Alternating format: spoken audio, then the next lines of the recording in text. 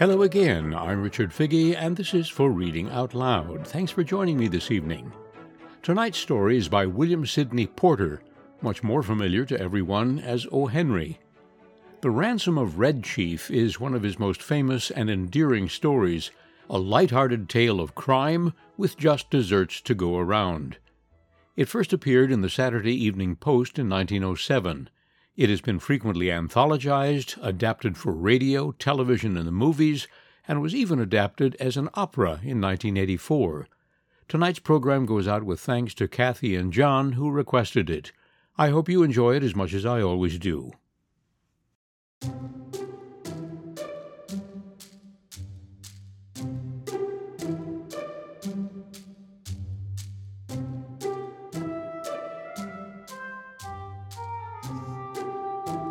It looked like a good thing, but wait till I tell you. We were down south in Alabama, Bill Driscoll and myself, when this kidnapping idea struck us.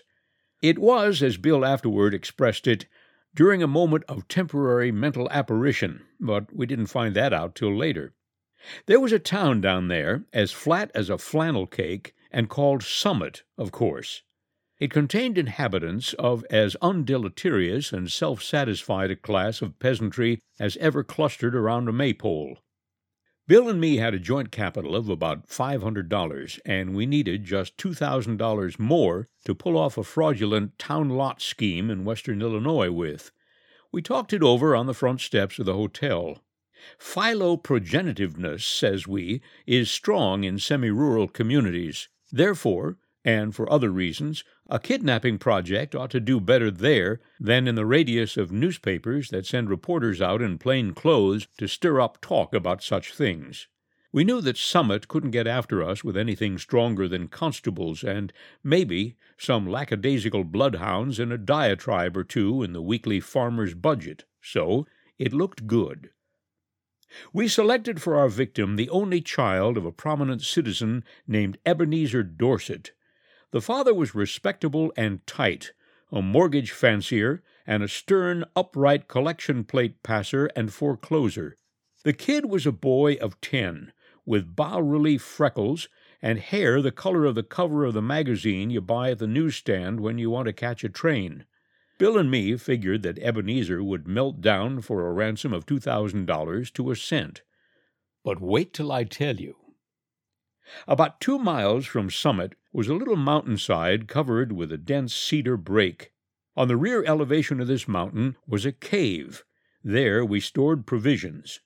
One evening, after sundown, we drove in a buggy past old Dorset's house.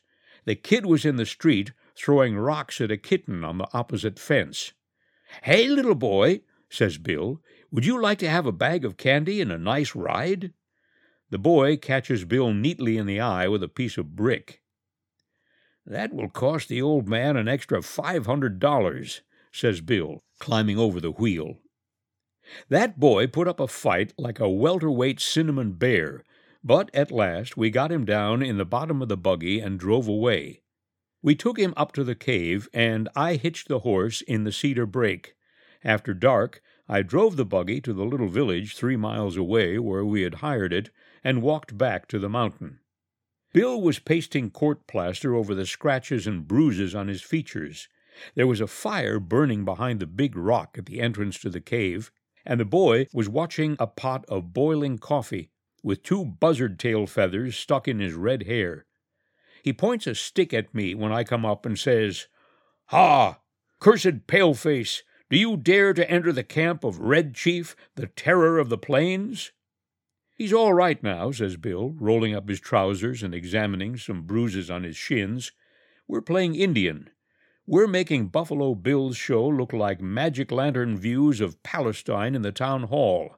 I'm Old Hank, the trapper, Red Chief's captive, and I'm to be scalped at daybreak. By Geronimo, that kid can kick hard." Yes, sir, that boy seemed to be having the time of his life. The fun of camping out in a cave had made him forget that he was a captive himself. He immediately christened me Snake Eye the Spy, and announced that when his braves returned from the warpath, I was to be broiled at the stake at the rising of the sun. Then we had supper, and he filled his mouth full of bacon and bread and gravy and began to talk. He made a during-dinner speech something like this: "I like this fine. I never camped out before, but I had a pet possum once, and I was 9 last birthday. I hate to go to school. Rats ate up 16 of Jimmy Talbot's aunt's speckled hen's eggs. Are there any real Indians in these woods? I want some more gravy. Does the trees moving make the wind blow? We had 5 puppies. What makes your nose so red, Hank? My father has lots of money. Are the stars hot? I whipped Ed Walker twice Saturday. I don't like girls. You dasn't catch toads unless with a string. Do oxen make noise? Why are oranges round? Have you got beds to sleep on in this cave? Amos Murray has got 6 toes. A parrot can talk, but a monkey or a fish can't. How many does it take to make 12? Every few minutes he would remember that he was a pesky redskin and pick up his stick rifle and tiptoe to the mouth of the cave to rubber for the scouts of the hated paleface. Now and then he would let out a war whoop that made old Hank the Trapper shiver. That boy had Bill terrorized from the start. "Red Chief," says I to the kid, "would you like to go home?" "Ah, what for?" says he. "I don't have any fun at home. I hate to go to school. I like to camp out." "You won't take me back home again, Snake Eye, will you?" "Not right away," says I. "We'll stay here in the cave a while." "All right," says he. "That'll be fine. I never had such fun in all my life." We went to bed about 11 o'clock. We spread down some wide blankets and quilts and put Red Chief between us. We weren't afraid he'd run away. He'd kept us awake for 3 hours, jumping up and reaching for his rifle and screeching "Hist, pard!" in mine and Bill's ears as the fancied crackle of a twig or the rustle of a leaf revealed to his young imagination the stealthy approach of the outlaw band. At last I fell into a troubled sleep and dreamed that I had been kidnapped and chained to a tree by a ferocious pirate with red hair. Just at daybreak I was awakened by a series of awful screams from Bill. They weren't yells or howls or shouts or whoops or yawps such as you'd expect from a manly set of vocal organs. They were simply indecent, terrifying, humiliating screams such as women emit them when they see ghosts or caterpillars. It's an awful thing to hear a strong, desperate, fat man scream incontinently in a cave at daybreak. I jumped up to see what the matter was. Red Chief was sitting on Bill's chest with one hand twined in Bill's hair. In the other he had the sharp case knife we used for slicing bacon, and he was industriously and realistically trying to take Bill's scalp according to the sentence that had been pronounced upon him the evening before. I got the knife away from the kid and made him lie down again. But from that moment, Bill's spirit was broken. He laid down on his side of the bed, but he never closed an eye again in sleep as long as that boy was with us. I dozed off for a while, but along towards sunup, I remembered that Red Chief had said I was to be burned at the stake at the rising of the sun. I wasn't nervous or afraid, but I sat up and lit my pipe and leaned against a rock. "What you getting up so soon for, Sam?" asked Bill. "Me?" says I. "Oh, I got a kind of pain in my shoulder. I thought sitting up would rest it."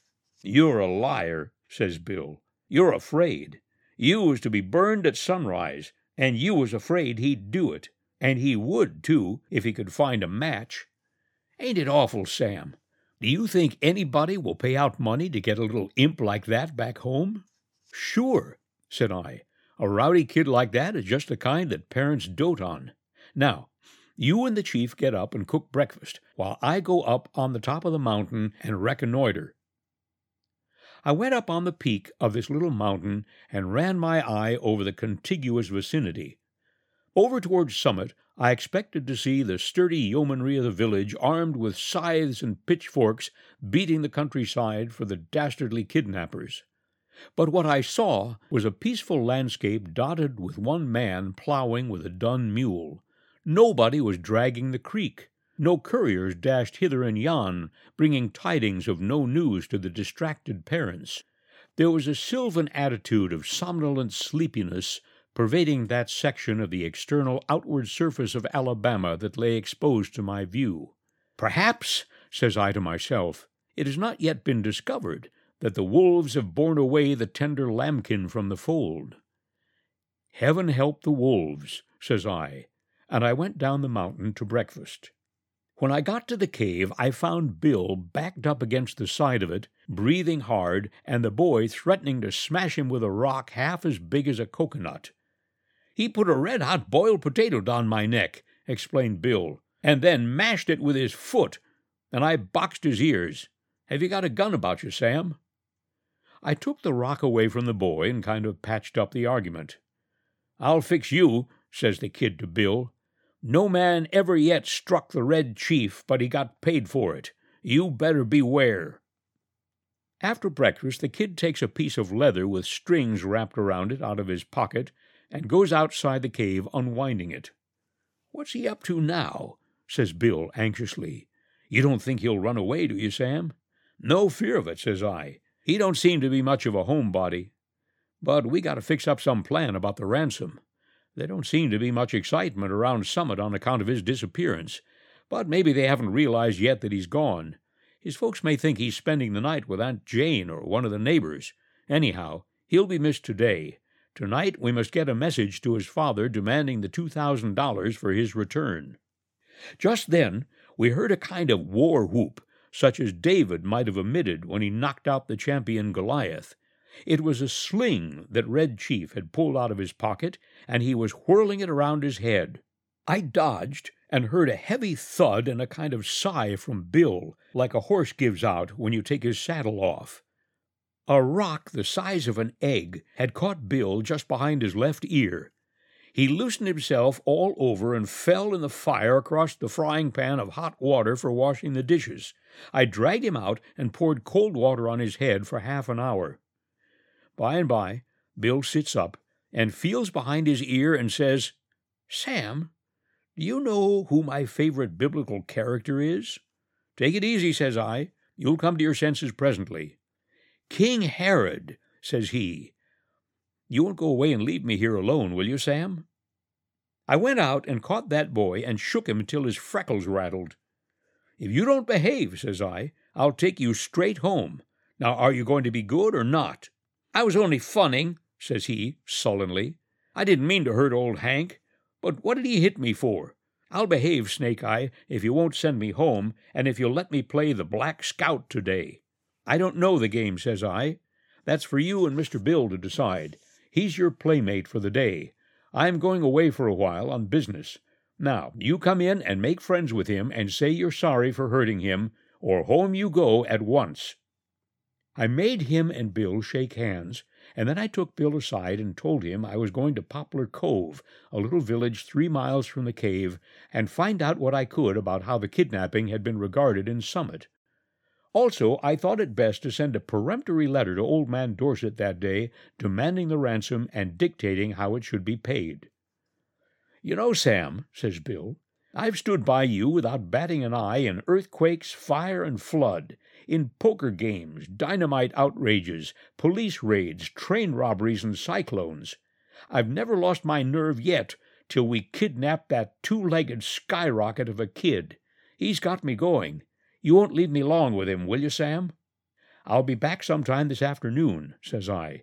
"You must keep the boy amused and quiet till I return. And now we'll write the letter to old Dorset." Bill and I got paper and pencil and worked on the letter, while Red Chief, with a blanket wrapped around him, strutted up and down, guarding the mouth of the cave.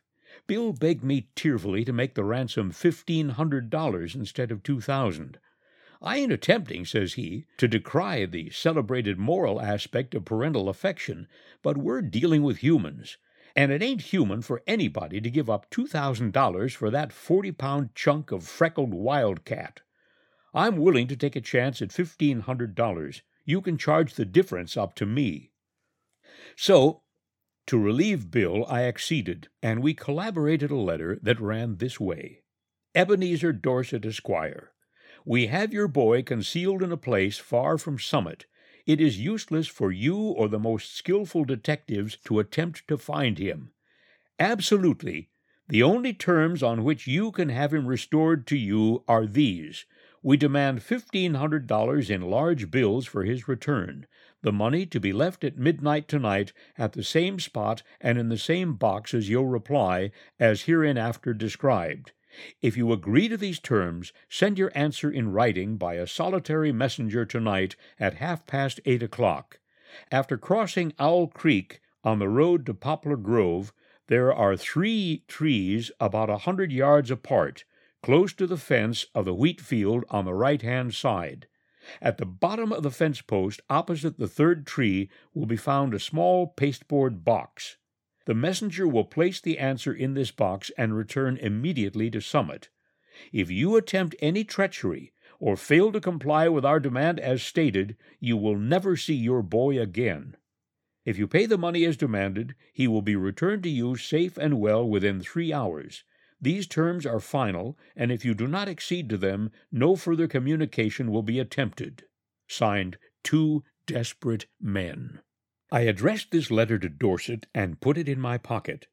As I was about to start, the kid comes up to me and says, "Ah, Snake Eye, you said I could play the Black Scout while you was gone."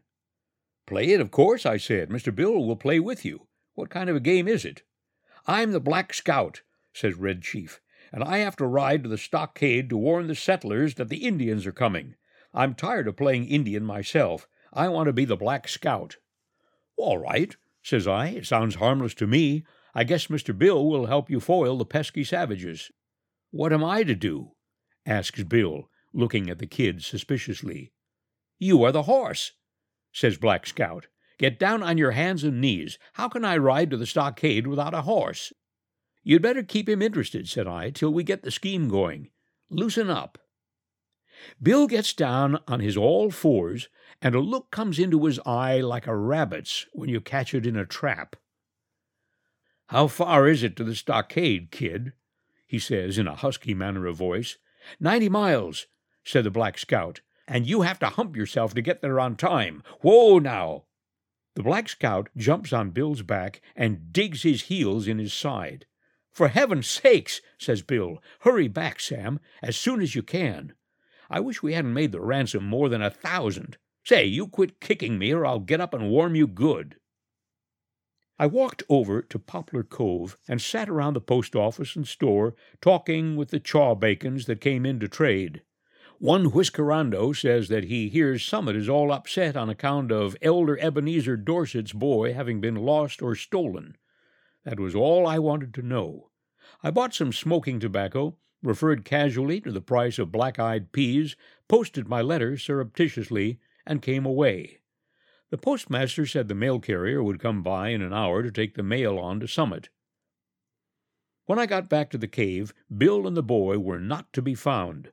I explored the vicinity of the cave and risked a yodel or two, but there was no response. So I lighted my pipe and sat down on a mossy bank to await developments. In about half an hour I heard the bushes rustle, and Bill wobbled out into the little glade in front of the cave. Behind him was the boy, stepping softly like a scout, with a broad grin on his face. Bill stopped, took off his hat, and wiped his face with a red handkerchief. The kid stopped about 8 feet behind him. "Sam," says Bill, "I suppose you'll think I'm a renegade, but I couldn't help it. I'm a grown person with masculine proclivities and habits of self-defense. But there is a time when all systems of egotism and predominance fail. The boy is gone. I sent him home. All is off. There was martyrs in old times," goes on Bill, "that suffered death rather than give up the particular graft they enjoyed. None of them ever was subjugated to such supernatural tortures as I have been. I tried to be faithful to our articles of depredation, but there came a limit." "What's the trouble, Bill?" I asks him. "I was rode," says Bill, "the 90 miles to the stockade, not barring an inch. Then, when the settlers was rescued, I was given oats. Sand ain't a palatable substitute. And then, for an hour, I had to try to explain to him why there was nothing in holes, how a road can run both ways, and what makes the grass green. I tell you, Sam, a human can only stand so much. I takes him by the neck of his clothes and drags him down the mountains. On the way, he kicks my legs black and blue from the knees down, and I've got to have 2 or 3 bites on my thumb and hand cauterized. But he's gone, continues Bill, gone home. I showed him the road to Summit and kicked him about 8 feet nearer there with one kick. I'm sorry we lose the ransom, but it was either that or Bill Driscoll to the madhouse. Bill is puffing and blowing, but there is a look of ineffable peace and growing content on his rose-pink features. Bill, says I, there isn't any heart disease in your family, is there? No, says Bill. Nothing chronic except malaria and accidents. Why? Then you might turn around, says I, and have a look behind you. Bill turns and sees the boy, and loses his complexion and sits down plump on the ground and begins to pluck aimlessly at grass and little sticks. For an hour I was afraid of his mind, and then I told him that my scheme was to put the whole job through immediately, and that we would get the ransom and be off with it by midnight if old Dorset fell in with our proposition. So Bill braced up enough to give the kid a weak sort of smile and a promise to play the Russian in a Japanese war with him as soon as he felt a little better. I had a scheme for collecting that ransom without danger of being caught by counterplots that ought to commend itself to professional kidnappers. The tree under which the answer was to be left, and the money later on, was close to the road fence with big bare fields on all sides. If a gang of constables should be waiting for anyone to come for the note, they could see him a long way off crossing the fields or in the road. But no siree. At 8:30, I was up in that tree as well hidden as a tree-toad, waiting for the messenger to arrive. Exactly on time, a half-grown boy rides up the road on a bicycle, locates the pasteboard box at the foot of the fence post, slips a folded piece of paper into it, and pedals away again back towards Summit. I waited an hour and then concluded the thing was square. I slid down the tree, got the note, slipped along the fence till I struck the woods, and was back at the cave in another half an hour. I opened the note, got near the lantern, and read it to Bill. It was written with a pen in a crabbed hand, and the sum and substance of it was this: 2 desperate men. Gentlemen, I received your letter today by post in regard to the ransom you ask for the return of my son. I think you are a little high in your demands, and I hereby make you a counter-proposition which I am inclined to believe you will accept. You bring Johnny home and pay me $250 in cash, and I agree to take him off your hands. You had better come at night, for the neighbors believe he is lost, and I couldn't be responsible for what they would do to anybody they saw bringing him back. Very respectfully, Ebenezer Dorset. Great pirates of Penzance, says I, of all the impudent— But I glanced at Bill and hesitated. He had the most appealing look in his eyes I ever saw on the face of a dumb or a talking brute. "Sam," says he, "what's $250 after all? We've got the money. One more night of this kid will send me to a bed in Bedlam. Besides being a thorough gentleman, I think Mr. Dorset is a spendthrift for making us such a liberal offer. You ain't going to let the chance go, are you?" "Tell you the truth, Bill," says I, "this little he-ewe lamb has somewhat got on my nerves, too. We'll take him home, pay the ransom, and make our getaway." We took him home that night. We got him to go by telling him that his father had bought a silver-mounted rifle and a pair of moccasins for him, and we were to hunt bears the next day. It was just around 12 o'clock when we knocked at Ebenezer's front door. Just at the moment when I should have been abstracting the $1,500 from the box under the tree, according to the original proposition, Bill was counting out $250 into Dorset's hand. When the kid found out we were going to leave him at home, he started up a howl like a calliope and fastened himself as tight as a leech to Bill's leg. His father peeled him away gradually like a porous plaster. "How long can you hold him?" asks Bill. "I'm not as strong as I used to be," says old Dorset, "but I think I can promise you 10 minutes." "Enough," says Bill. "In 10 minutes I shall cross the central, southern, and middle western states and be legging it trippingly for the Canadian border." And as dark as it was, and as fat as Bill was, and as good a runner as I am, he was a good mile and a half out of Summit before I could catch up with him.